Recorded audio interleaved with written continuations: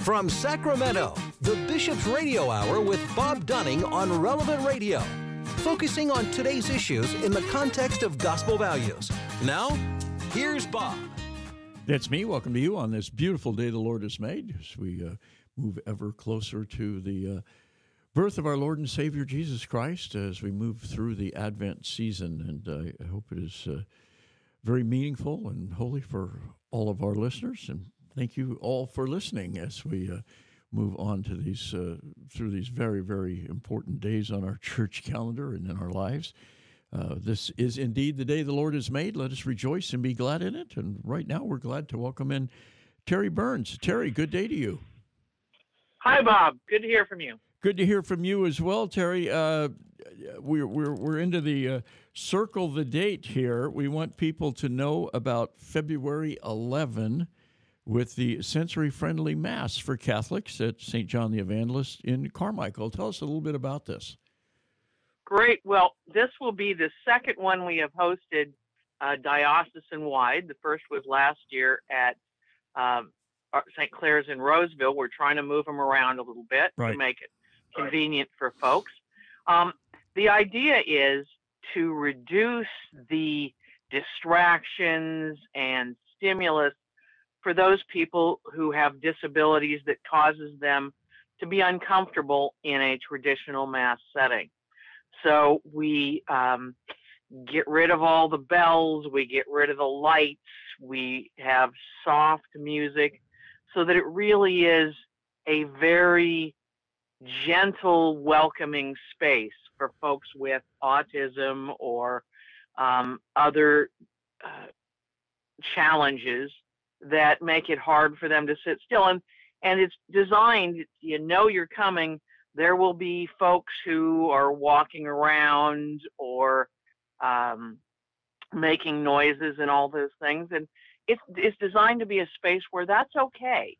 You shouldn't feel unhappy about that if that is your child or family member's situation. Don't feel embarrassed because that's what we got going here. Yeah, I remember reading, it was a few years ago, and it wasn't at a Catholic service, but it's not the point of this. But it was at a Christian service back, I think it was in the Midwest somewhere, and there was a disruptive child is the best way I could put it, and charitably, and I don't mean to cast any judgment at all. And it really split the congregation. Half the congregation saying, "Oh, well, we can't have this. You've got to figure something else out," and the other half saying, "What's the matter with you people?" And right. And so that's what we're trying to make this just a very comfortable space so that we're not having those judgments. People can come, use their fidget spinner or sitting device or whatever it is that makes it possible for them to engage in the sacraments. The diocese is really reaching out to be sure that everyone gets sacraments, gets their baptism, gets their confirmation, gets their Eucharist.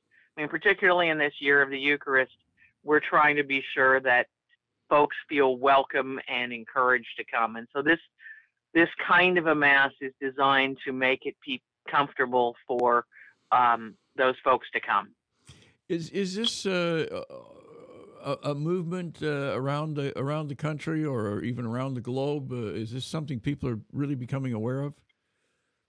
It is. There is the USCCB has a group that is focusing on individuals with disabilities, trying to be sure that we're being more inclusive and really reaching out to folks. And, it is not just those folks. Like you say, if you have a child who can be disruptive to some situations, you might feel uncomfortable being in that situation.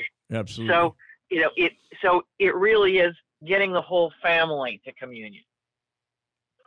Yeah, I can see that mom or dad or sibling or caretaker has that anxiety as well, for sure. Exactly. So yes, we're trying to do that, and Sacramento is trying to encourage these sensory-friendly activities so that we can engage more and more members of our community.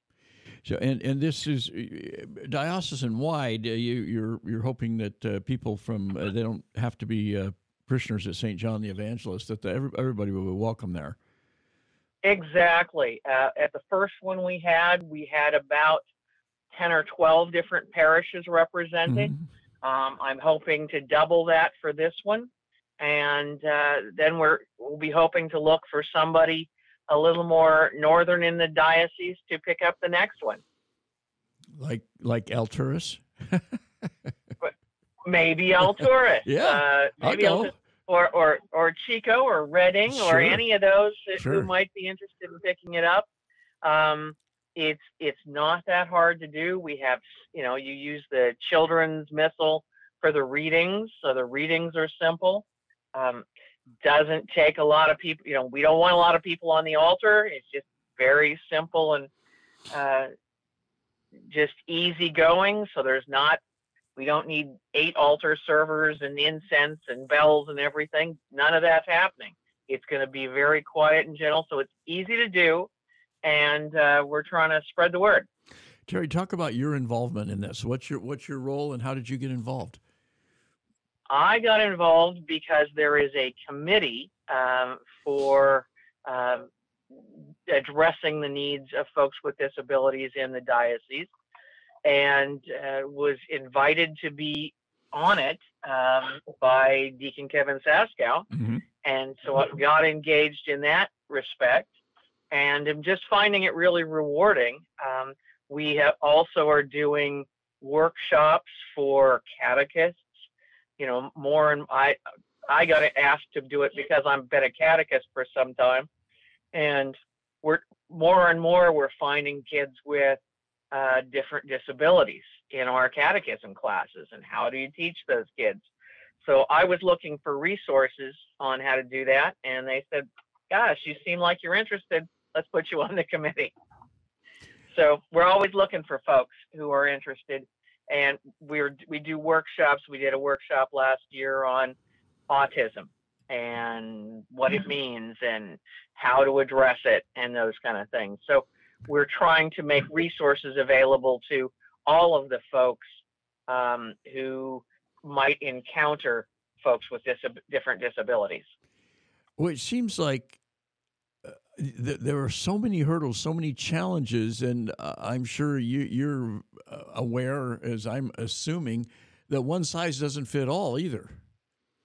Oh, so absolutely true. Absolutely true. No, we have, you might have a young person who is wheelchair bound and has difficulty speaking, but it is absolutely, the Stephen Hawking example, can't speak, right, but isn't absolutely getting everything that you're saying.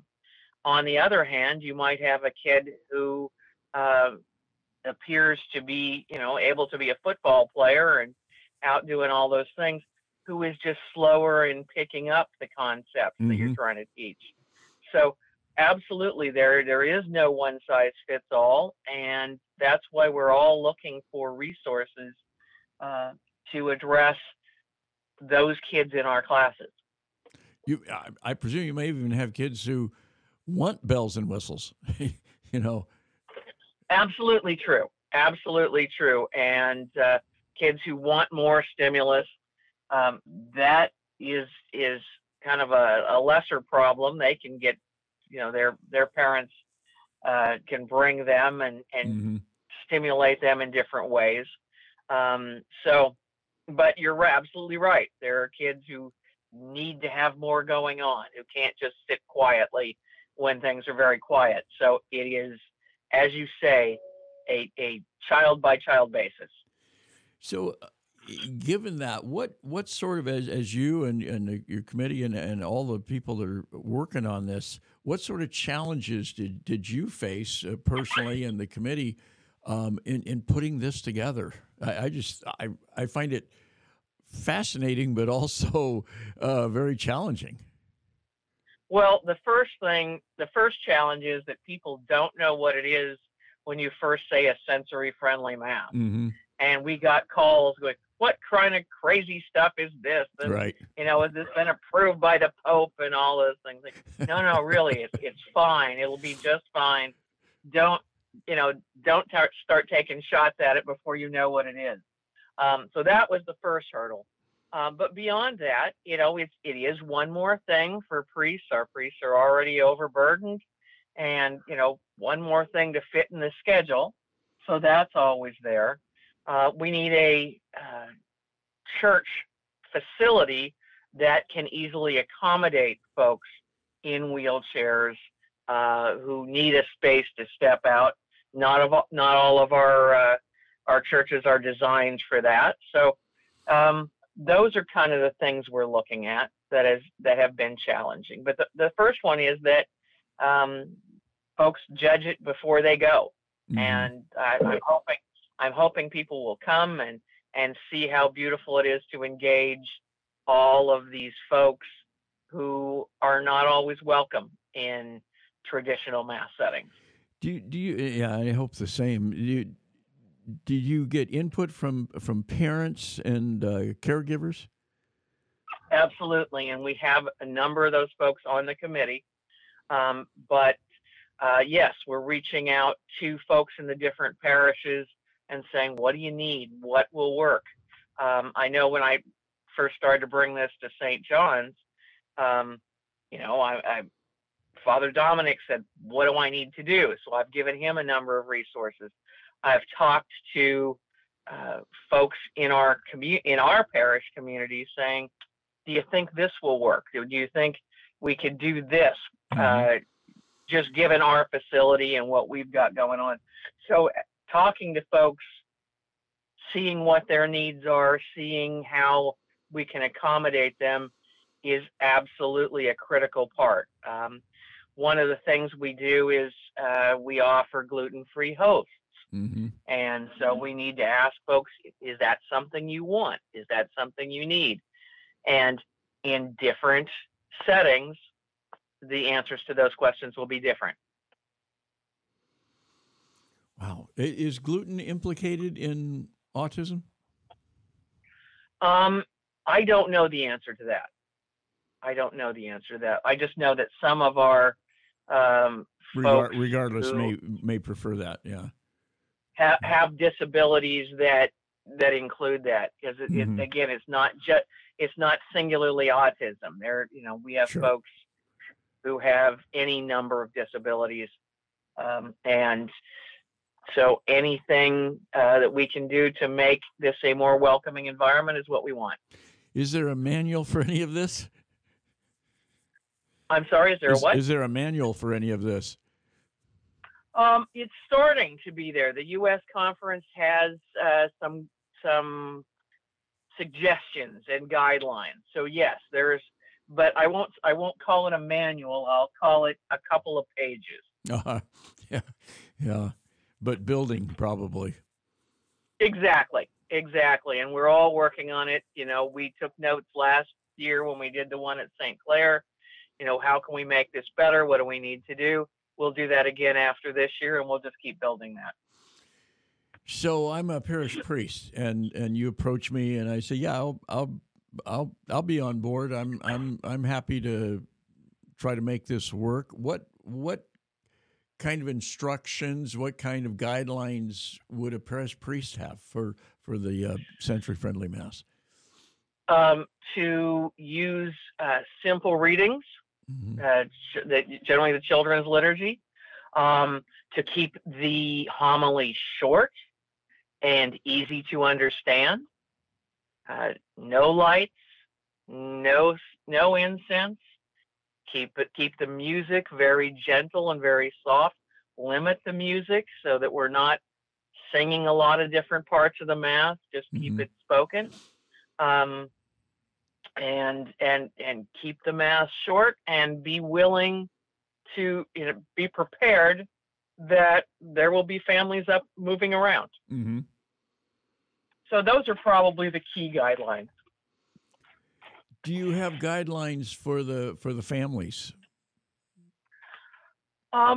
Not specifically. We encourage them to come, as they are. We have ushers there to help them get into the building, to know where the restroom is.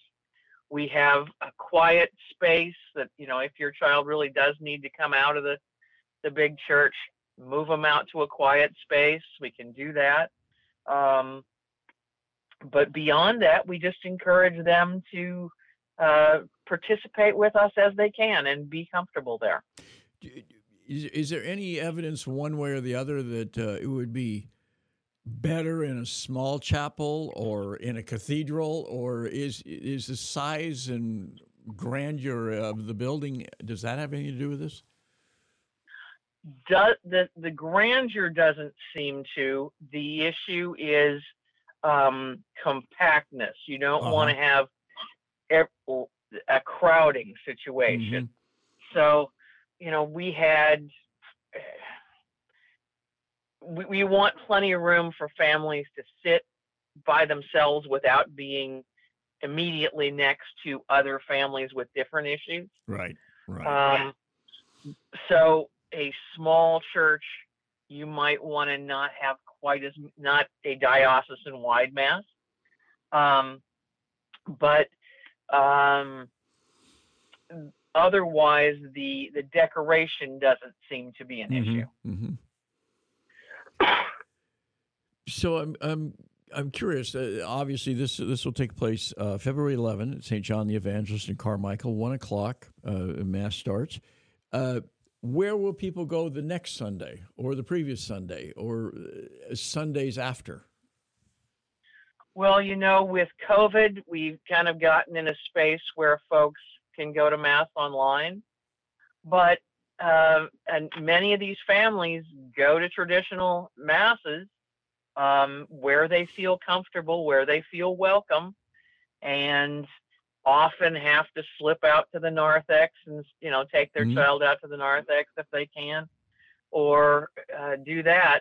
But a lot of them don't go every week just because that member of their family doesn't seem ready to do it. Right.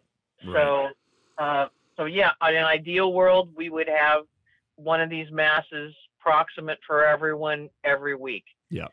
I'm hoping to have them regularly enough that people feel welcome at least once a year.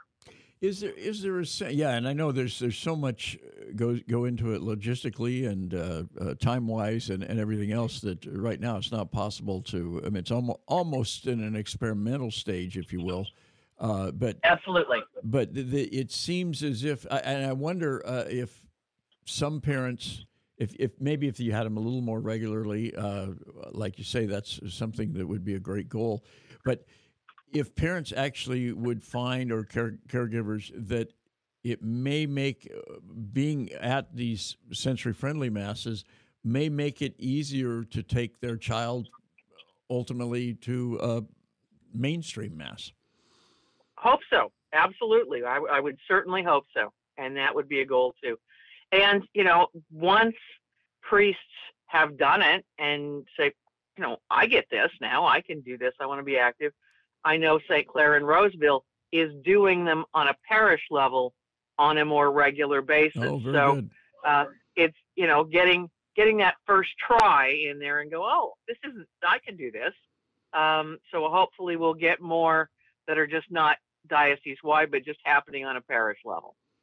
Yeah, which ultimately would just be fabulous, we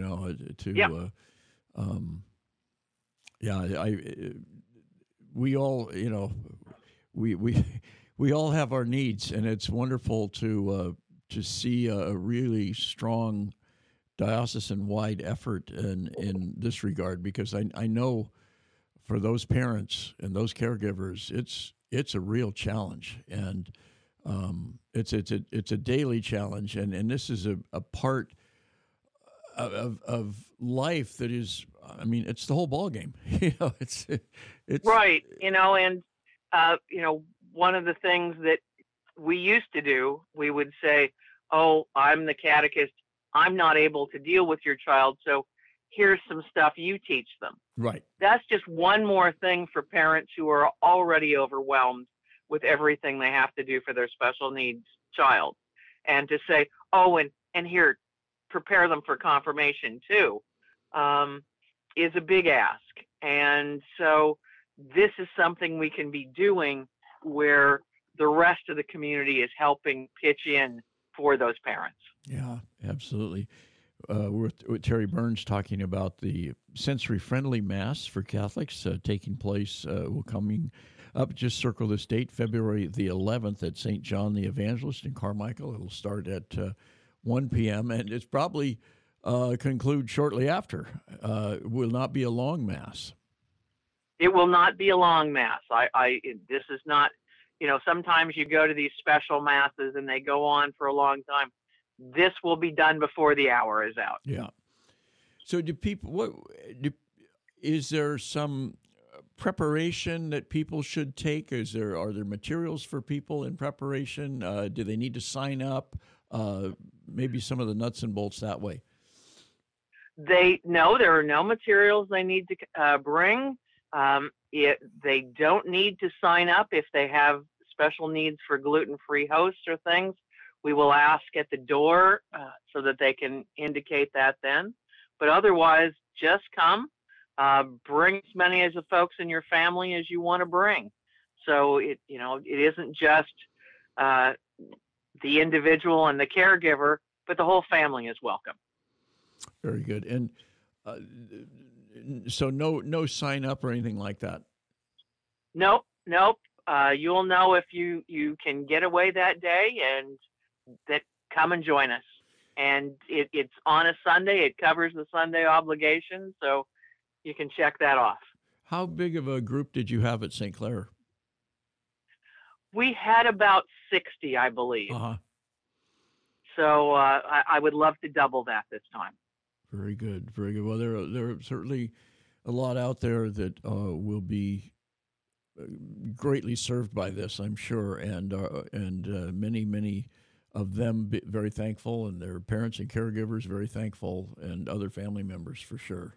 So it's you're to be commended. I know this is tough work, but you're in the video, you're doing it. So greatly appreciate you taking the time to be with us, and the time that you're putting together this sensory, you and the committee putting together the sensory-friendly Mass, and our clergy, of course. Thank you for your interest, Bob. I really appreciate you talking about it. Well, God bless, and have a happy and merry and holy Christmas. You as well. You too. Bye-bye. Take care. That's Teri Burns. Again, the sensory-friendly Mass, February the 11th, a Sunday, in 2024. Hard to believe. That's coming up. St. John the Evangelist in Carmichael at 1 p.m. We'll take a quick break. Back with more on the Bishop's Hour right after this.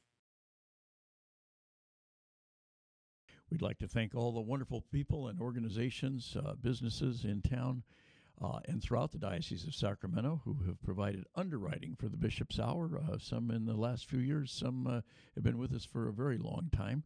If you would like to be an underwriter for the Bishop's Radio Hour, it's a wonderful opportunity to support this mission, and also to support the diocese, and also to get some recognition for your organization or for your business. The easiest way to do this is to give us a shout, send us an email, radio@scd.org, and we can give you all the details about helping to underwrite the Bishop's Radio Hour. Again, that's radio@scd.org. Hi, I'm John McGinnis, retired sheriff of Sacramento County, and you're listening to the Bishop's Hour with Bob Dunning. Thank you for that wonderful introduction, Sheriff McGinnis, and for all you have done in our area over your career. Much appreciated. Welcome back, everyone. Appreciate you taking the time to be with us today on the Bishop's Hour.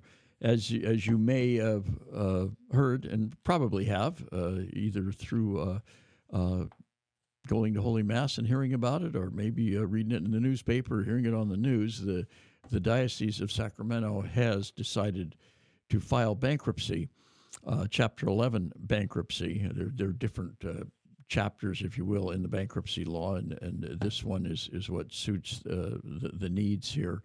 But I will read you, if you haven't heard, or if you'd like to know a little bit more, the letter to the faithful about the upcoming bankruptcy from our bishop, Bishop Jaime Soto. Bishop writes, "Dear friends in Christ, after careful consideration and consultation, I have made the decision to file a Chapter 11 petition on behalf of the Diocese of Sacramento with the United States Bankruptcy Court in 2024. I expect to do so in March. It is now clear to me that the only respectful, transparent, and fair way to address the substantial number of claims by those who have been abused by clergy and other members of the Church is to seek a court-supervised reorganization. This process will allow me to sustain the sanctifying, teaching, and charitable work of the Catholic community in Northern California. Without such a reorganization process, it is likely that not all the abuse victim survivors would receive a fair consideration of their claim. The funds available to settle claims could be depleted by the first few cases addressed, leaving those that follow with little or no compensation. Last spring, I presented the very serious financial situation for the Diocese of Sacramento as I responded to more than 250 lawsuits alleging sexual abuse by clergy or other church staff. I had promised to update you when I had reached a decision regarding the path forward. I remain steadfast in my belief that I must continue to atone for the horrible sin of clergy sexual abuse, the sickening evil that was perpetrated upon innocent children, and the failure of church leadership to address it appropriately has caused unfathomable pain that endures. It is these sins that brought us to this place. Pray for the healing of victim survivors. The pain inflicted on them lasts a lifetime, and so our atonement must be a lifetime commitment.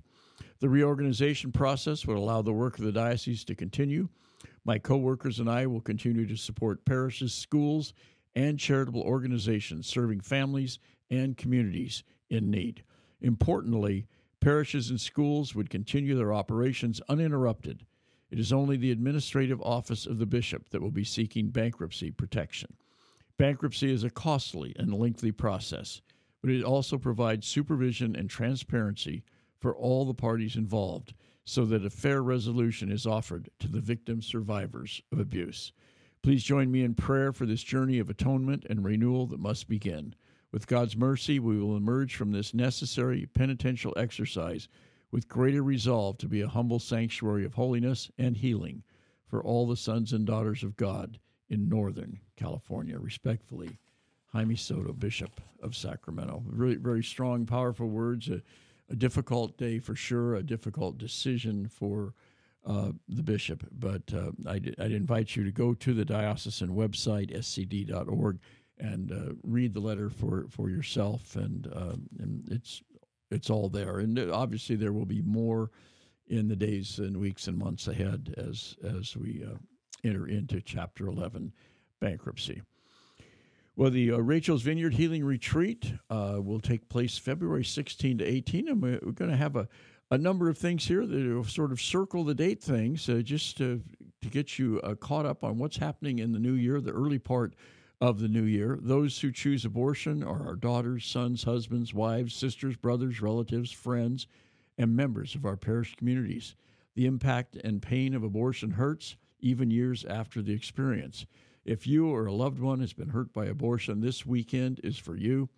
Come and experience God's healing love and forgiveness in a safe, non-judgmental environment. It's open to both men and women. For more information, call 916-733-0161 or go to Project Rachel, that's RACHEL, at scd.org.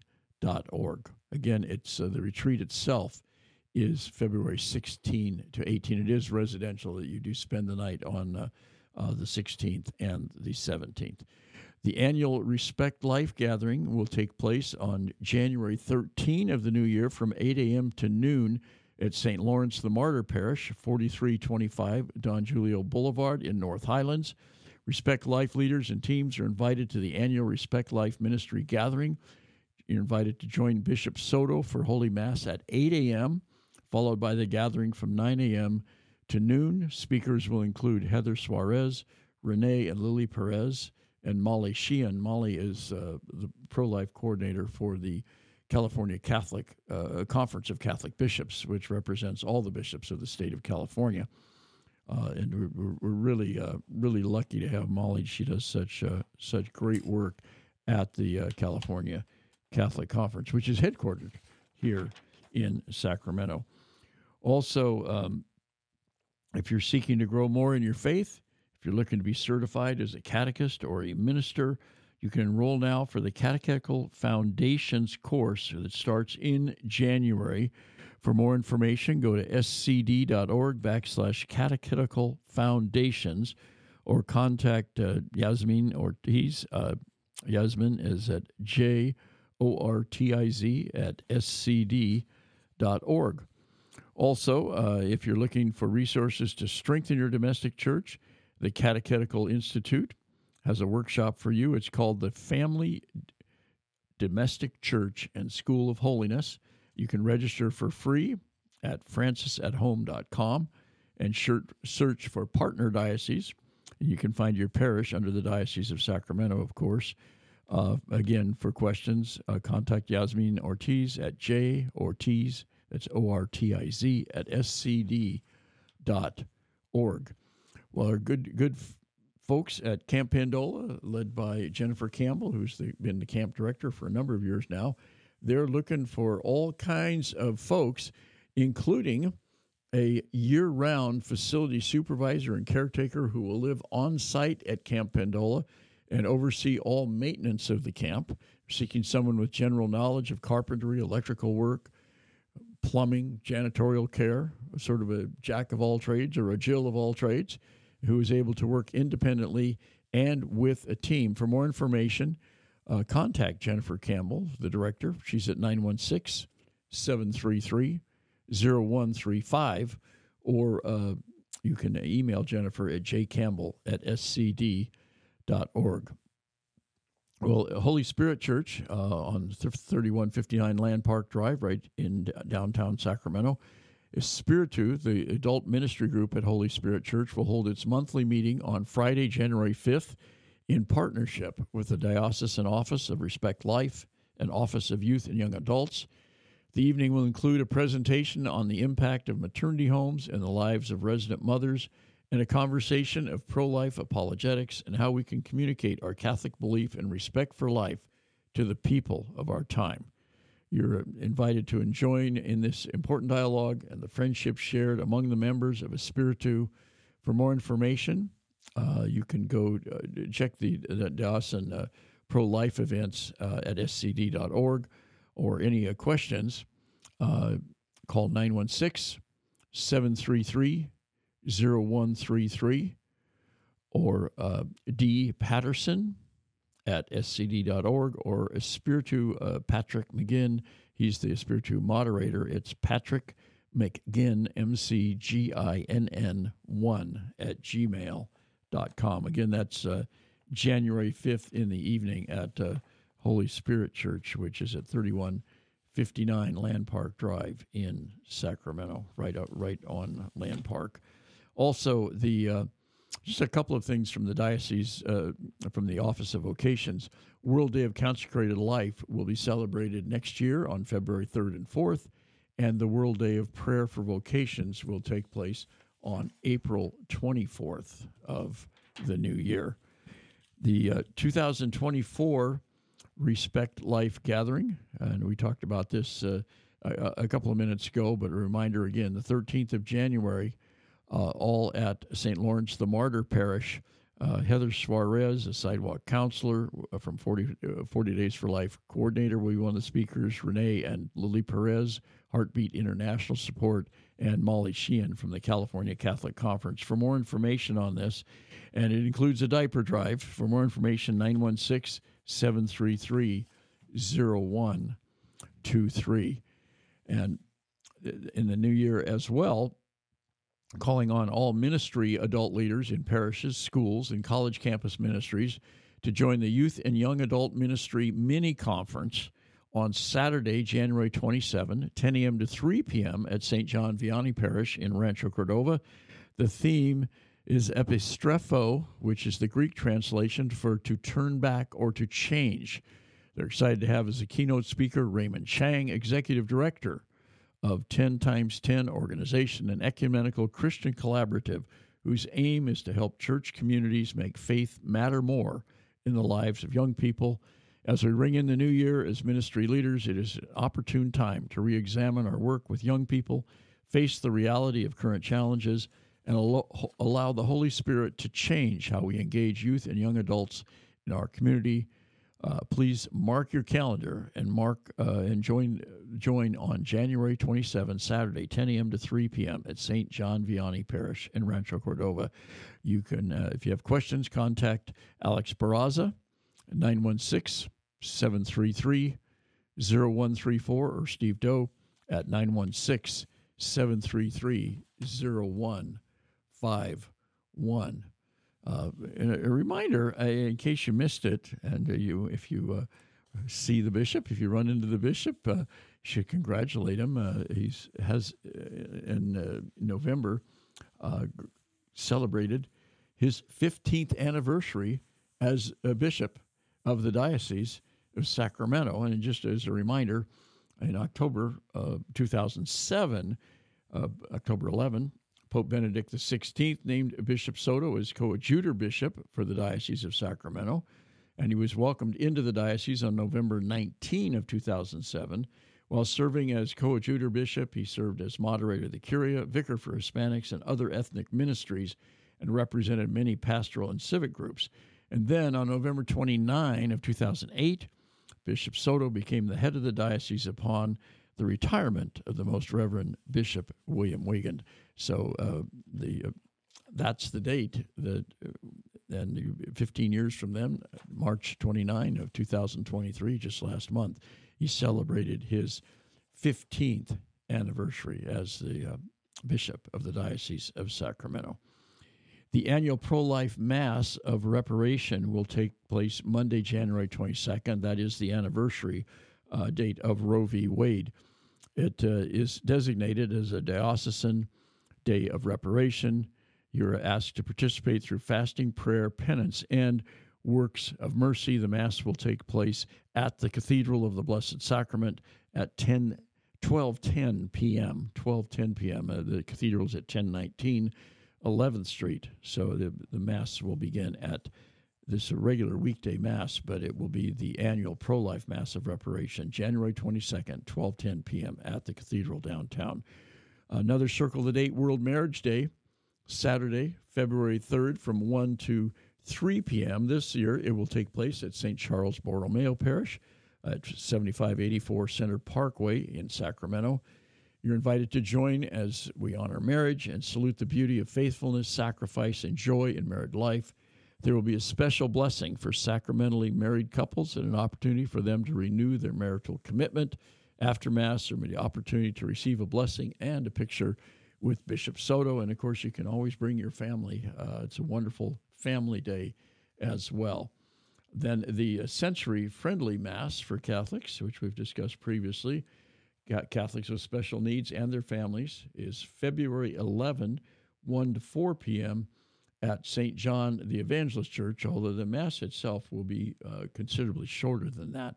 The Diocesan Ministry for Catholics with Disabilities will host this Mass at St. John the Evangelist. Mass itself will begin at 1 p.m. It will serve the needs of those with autism and other health challenges that require less stimulus by lowering lighting, soft music, and simpler texts and homilies. For more information on this, contact Teri Burns. Teri is at 916-802-8343. Again, it will all take place at St. John the Evangelist Church, 5751 Locust Avenue in Carmichael. Vocari, Who Are You Called to Be, will take place on February 23rd and 24th. This is sponsored by the Office of Vocations here in the diocese, the Office of Priestly and Religious Vocations. It's a young adult discernment retreat for men and women ages 18 to 35. Young adults will have the opportunity to reflect and ponder on their vocation, gain tools for discernment and prayer as they meet with religious women and men to discern their vocation, whether it be religious life or priesthood. Registration is now open. The weekend schedule will be Friday, February 23 from 4 p.m. to 9 p.m. and Saturday, February 24 from 9 a.m. to 5 p.m., all taking place at the Pastoral Center, 2110 Broadway here in Sacramento. Deus Vocat, the retreat for girls ages 13 to 17, will take place April 26th to the 28th. Not too soon to circle the date and start talking to your teenager about attending this. God is calling girls ages 13 to 70. They'll learn about religious orders, consecrated life, and married life, and a lot of time for prayer, fellowship, games, and more. All take place at Trinity Pines Catholic Center, 28,000 Rollins Lake Road up in Colfax. So it can be a really great event, and attendance every year has been spiking. Espiritu, the young adult group at Holy Spirit Church in Sacramento, will host its monthly meeting in partnership with the Office of Respect Life Ministry and the Office of Youth and Young Adults. It will all take place, as we mentioned previously, at Holy Spirit Church Friday, January 5 from 6 to 9 p.m. And circle the date for the West Coast Walk for Life, this is the 20th annual Walk for Life, Saturday, January 20th. It's always on the Saturday near the Roe v. Wade anniversary of January 22. The presentations, the speakers will begin at 12:30 p.m., followed by a march down Market Street to the Ferry Building.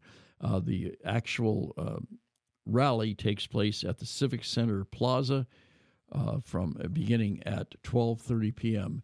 in San Francisco. A lot of people will be taking buses from your parish, so you can check with your parish and see if they're taking a bus or any nearby buses. And busing is the best way to get there because you don't have to worry about parking, and the bus takes you right to the Civic Center Plaza. Although if you want to park and you think, oh boy, in San Francisco parking's a nightmare, it can be, but there's a huge parking facility under Civic Center Plaza. And every year that I've gone to the Walk for Life West Coast, there's always plenty of parking there at Civic Center Plaza, right under it, and you just hike up the stairs, and there you are at the rally. So it's actually very, very convenient if you want to drive, or if you want to go maybe the night before and be there so that you don't have to drive in the morning. The Camp Pendola and Camptonville is also looking for counselors, cooks, chefs, bottle washers, mostly counselors. To be a counselor, you have to be 18, and you have to have graduated from high school. But other than that, a lot of our camp counselors are college students. Many of them are repeat. Many of them are people who were campers at Camp Pendola in their youth, and but they're filling all these positions. It pays well, and you do get a couple of days off every week. You're not at camp for the whole session. You do get a couple of days off every week. For more information, contact Jennifer Campbell. She's at 916-733-0135 or jcampbell@scd.org.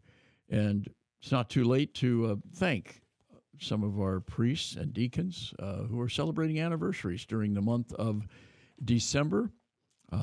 Just to list these here, and the dates are all throughout the month. Father Sonia Canicelli, Father Diego Baptista, Father Ernesto Gile, Father Julius Kaburu, Father Thomas X. Davis, Father Michael Hebda, Father Lawrence Kathinji, Father Walter Borkowski, Father Jose Campos, Father Jose Estaniel, Father Rechaman Chandy, Father Joseph Sebastian, Father Ruben Thanekapal, and Father Josie Vatulu, and Father George Mathai. Also the deacons, Deacon Daniel Blanton, Deacon Jaime Garcia, Deacon Rodolfo Q. Those are all celebrating anniversaries with Father George Mathai on the very last day, the 31st of December. They're all sons. Really thank all of them for their great work here in the Diocese of Sacramento. Gabe? Bob, I was thinking about the jobs you were talking about, Trinity Pines or Camp Pandola. I kind of like the idea of that the caretaker job. Yeah, your family might miss you. I mean, for the first week, I'm sure they get over it. It's like that Southwest Airlines ad. You want to get away? Right. I mean, okay, without the family, I think it'd be a good job because I don't know. I like the idea of living up there and all that. It'd be nice. I mean, I'm pretty handy, and I'm sure I could keep things running. It'd be a good job for somebody. I think that there's a lot of cool jobs up there, but I think for me that would be kind of a nice one. I think for some people it would be an ideal job. Somebody that's a self starter, somebody that is handy with a hammer and a saw and electrical and plumbing and everything else. And we used to call those people handymen. Right. But it could be a woman as well. And you're obviously have to be able to work without a lot of supervision, but also work as part of the team because they do come up on weekends sometimes and help clean up and help prepare for camp. Camp is such a wonderful part of this diocese. It's been going on for over 60 years now, but they really do need somebody there year-round. They do get winter up there. It's at about 3,000 feet. They don't get a lot of snow, but they can get some snow. They get some rain. They get, things need to be taken care of. The lawn needs to be mowed, and, probably the cabins need a little bit of work now and then, and on and on and on. And so you're sort of in charge of the whole shebang, if you will. Got to keep the bears out. Yeah. Got to make sure, it's one of those things that sounds funny, but it's true. If there's no human presence, bears and them will kind of come around and check out these human caves that are left unattended. So even having a person up there just for that is always good. Right up on the edge of the Tahoe National Forest. Yeah. It's beautiful country. I've been there, and it has a chapel, and it's a different place, obviously, in the summer than it is in the winters. But this is a year-round. Fall is beautiful up there, and winter is winter. And I can see for certain people it would be a tremendous job. Yeah, and also the seasonal jobs. I mean, I think somebody who, like my nephew, has worked at a bunch of different restaurants, and he wants to be a chef. He wants to be a cook, or a chef, I guess is the correct term for the person who runs a restaurant. And he's worked at a bunch of different places, and I think that somebody who is young and has the aspiration to cook, and because thanks to a lot of television shows sort of glorifying that position, there's a lot of people now who are wanting to do that job when they grow up, so to speak. I think that'd be a great opportunity for somebody who's maybe been in that business for a year or so and is really trying to test their mettle to see if whether or not they can handle a large kitchen, because it's a great opportunity. Well, it's 3 meals a day for maybe 80, 90, 100 people. It's not you just making bag lunches for 10 people. It's a intensive job, if you will. Yeah, you can get through that. I mean, I'm sure, rush night at a restaurant is not going to be nearly as stressful. So I think that'd be a really great job for somebody to kind of do it as a testing ground for whether or not they can do that job. And I'm sure there's a lot of listeners we have out there who have teenage, early 20s-year-old kids who are trying to do that vocation and give it a shot. And the counselor jobs are great because they work around the schedules of the CSUs and the community colleges and the UCs, and just about they're done in time for everybody to get back to college if that's what they're doing. Right. And they do get a couple days off during the week. I mean, not during camp, but camp ends I believe on a Friday dinner time. And then you're free to go. If you live in the valley or something, you're maybe an hour away from where you live, or maybe a couple hours. So you get home on Friday night, you have all day Saturday, and then you're back to camp by Sunday at noon. So it's not like you're there for the whole block, right?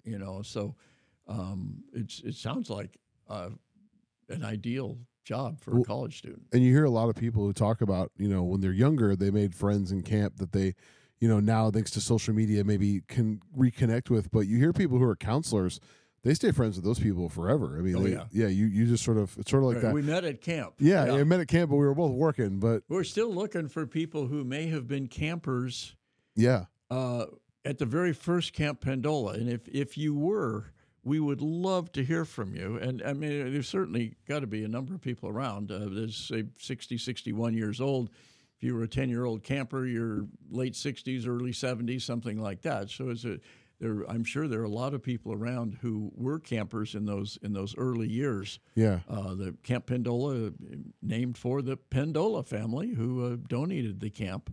It used to be sort of a lumber camp, and beautiful, tons of trees, just a beautiful, beautiful city. Right at that point of the foothills of the Sierra Nevada, where you're just transitioning from oak and deciduous trees into the evergreens. So just a beautiful, beautiful facility, rustic, if you will. But they have indoor cabins, but they're not cabin like your. It's not glamping. It's It's not glamping. It's definitely rustic camping in a cabin. Rustic camping, and yeah. But you have counselors within each cabin, and everybody just raves about Camp Pendola. It's that perfect marriage of everything being rustic and kind of off the grid, but also very safe. Yeah. And well taken care of. And the grounds are really well taken care of, and a tremendous number of opportunities for different. They have archery, they have swimming, they have hikes in the forest. They have all kinds of one. And each week they have a different theme. Is there fishing there? Don't think they have. The pond is for swimming. I know there's the other pond that I went fishing one time. That's at Trinity Pines. Yeah, and I didn't catch a thing in there. And then I find out as I'm leaving that the fish don't bite in the winter. So I went at the wrong time. I spent an entire afternoon out there. It was beautiful and hung out with the family. And they have a cat that lives on the grounds out there. It was a big old Maine Coon looking cat. A lot of events take place at Trinity Pines. Yeah. And retreats and things like that. Yeah, that place is great too. I was going to ask you real quick. We had a couple minutes left. Outside of the mass and all the religious goings on during the season, are you what is anything you do normally on Christmas time that you like to do with the family? Well, obviously, during Lent. I mean, during Advent, Advent. It's we really try to emphasize each Sunday, the 4 Sundays of Advent, because they're all distinct and they all have a different theme, if you will, and leading into Christmas. And so that's an important thing. The Advent wreath, the Advent candles, but beyond sort of the ceremony of it, what do each of these Sundays mean? What does the entire period of Advent mean? And then we move right into it. Obviously, very different this year in that Christmas Eve is also the 4th Sunday of Advent. Yeah, is also a Sunday, and normally in most parishes in the Diocese of Sacramento, most parishes around the country, you'll have a Saturday vigil mass just on a normal weekend. You'll have a Saturday vigil mass.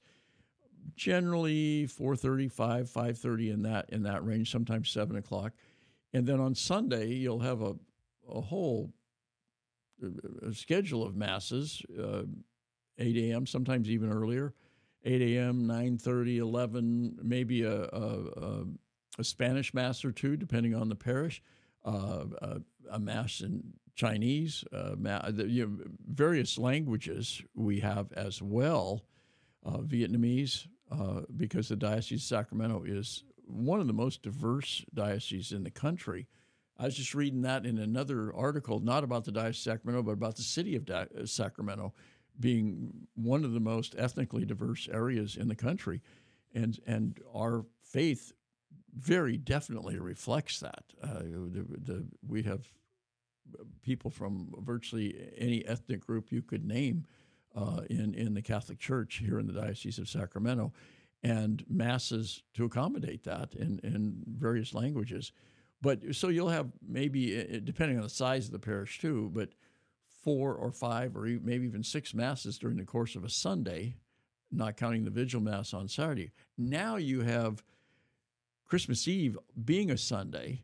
Most parishes, when Christmas is, say, on a weekday, they will have a mass on Christmas Eve, like a children's mass. Sometimes they call it 4 o'clock, 4:30. Then many of them will have another mass about 8 p.m. on Christmas Eve. And then you'll have midnight mass. Not all parishes have midnight mass, but most do. And of course, midnight mass at the cathedral is a big deal. And so it's one of those, you got to do that once in your life. Go to midnight mass at the Cathedral of the Blessed Sacrament in downtown Sacramento, and it's transformative. It's beautiful and it's moving, etc. But that's all taking place on a Sunday, along with the normal Sunday Mass schedule. We are going to have some priests who are burning the midnight oil literally. A long day for them, but a very obviously. I don't think any of them are complaining. It's a wonderful. It's wonderful that we have so many faithful clergy in this diocese, but this will be a very big and very long, but very holy and meaningful day. Obviously, that Christmas Eve, and then on Sunday, and then Christmas Day, Monday. So it's a big weekend. It's a 3-day weekend for the church. Right. You know, yeah. We hear about 3-day weekends. And I know in our family, when the kids are little, there's something intriguing to them about midnight mass. There's just something midnight. You know, it's not 12 o'clock. Everything else has a number. Midnight is midnight. You know, right, it's a different thing, but they're too young to go to midnight mass. They can't stay up. But then they get to be teenagers, right in that range, and that's when we took our kids to midnight mass, and it's very powerful. It's just very powerful. Usually, many churches will start midnight mass earlier, like maybe 11:30, maybe 11, with caroling, participatory caroling from everybody. We like in more recent times we've tried to go to what they call the children's mass. It's kind of overemphasized, but generally they'll have the students from the local Catholic elementary school, in our case St. James in Davis, be major participants in it and be part of the choir and et cetera. And usually that's a 4:30, 5 o'clock mass, something like that. People start arriving about 3. Yeah, I would imagine. And it's wonderful to see. It doesn't matter if it's the vigil mass or if it's midnight mass or if it's masses on Christmas Day itself, just overflowing with the faithful. And it's wonderful, really, really wonderful to see. So, and then, in terms of sort of secular things we might do, we'd love to go out and look at the Christmas lights. And I've been pleased how many people are going back to having manger scenes on their lawn, or having, the star and angels in maybe a bay window or something.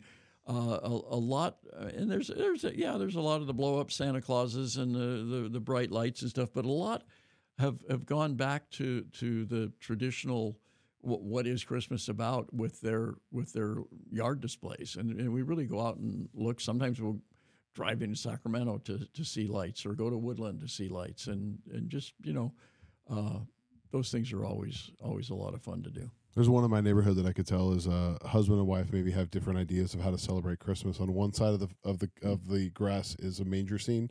The other side is Star Wars and Snoopy's Christmas stuff.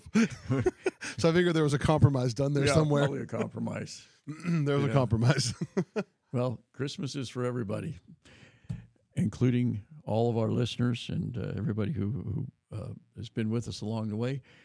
Thanks so much. God bless, and we'll talk to you again soon.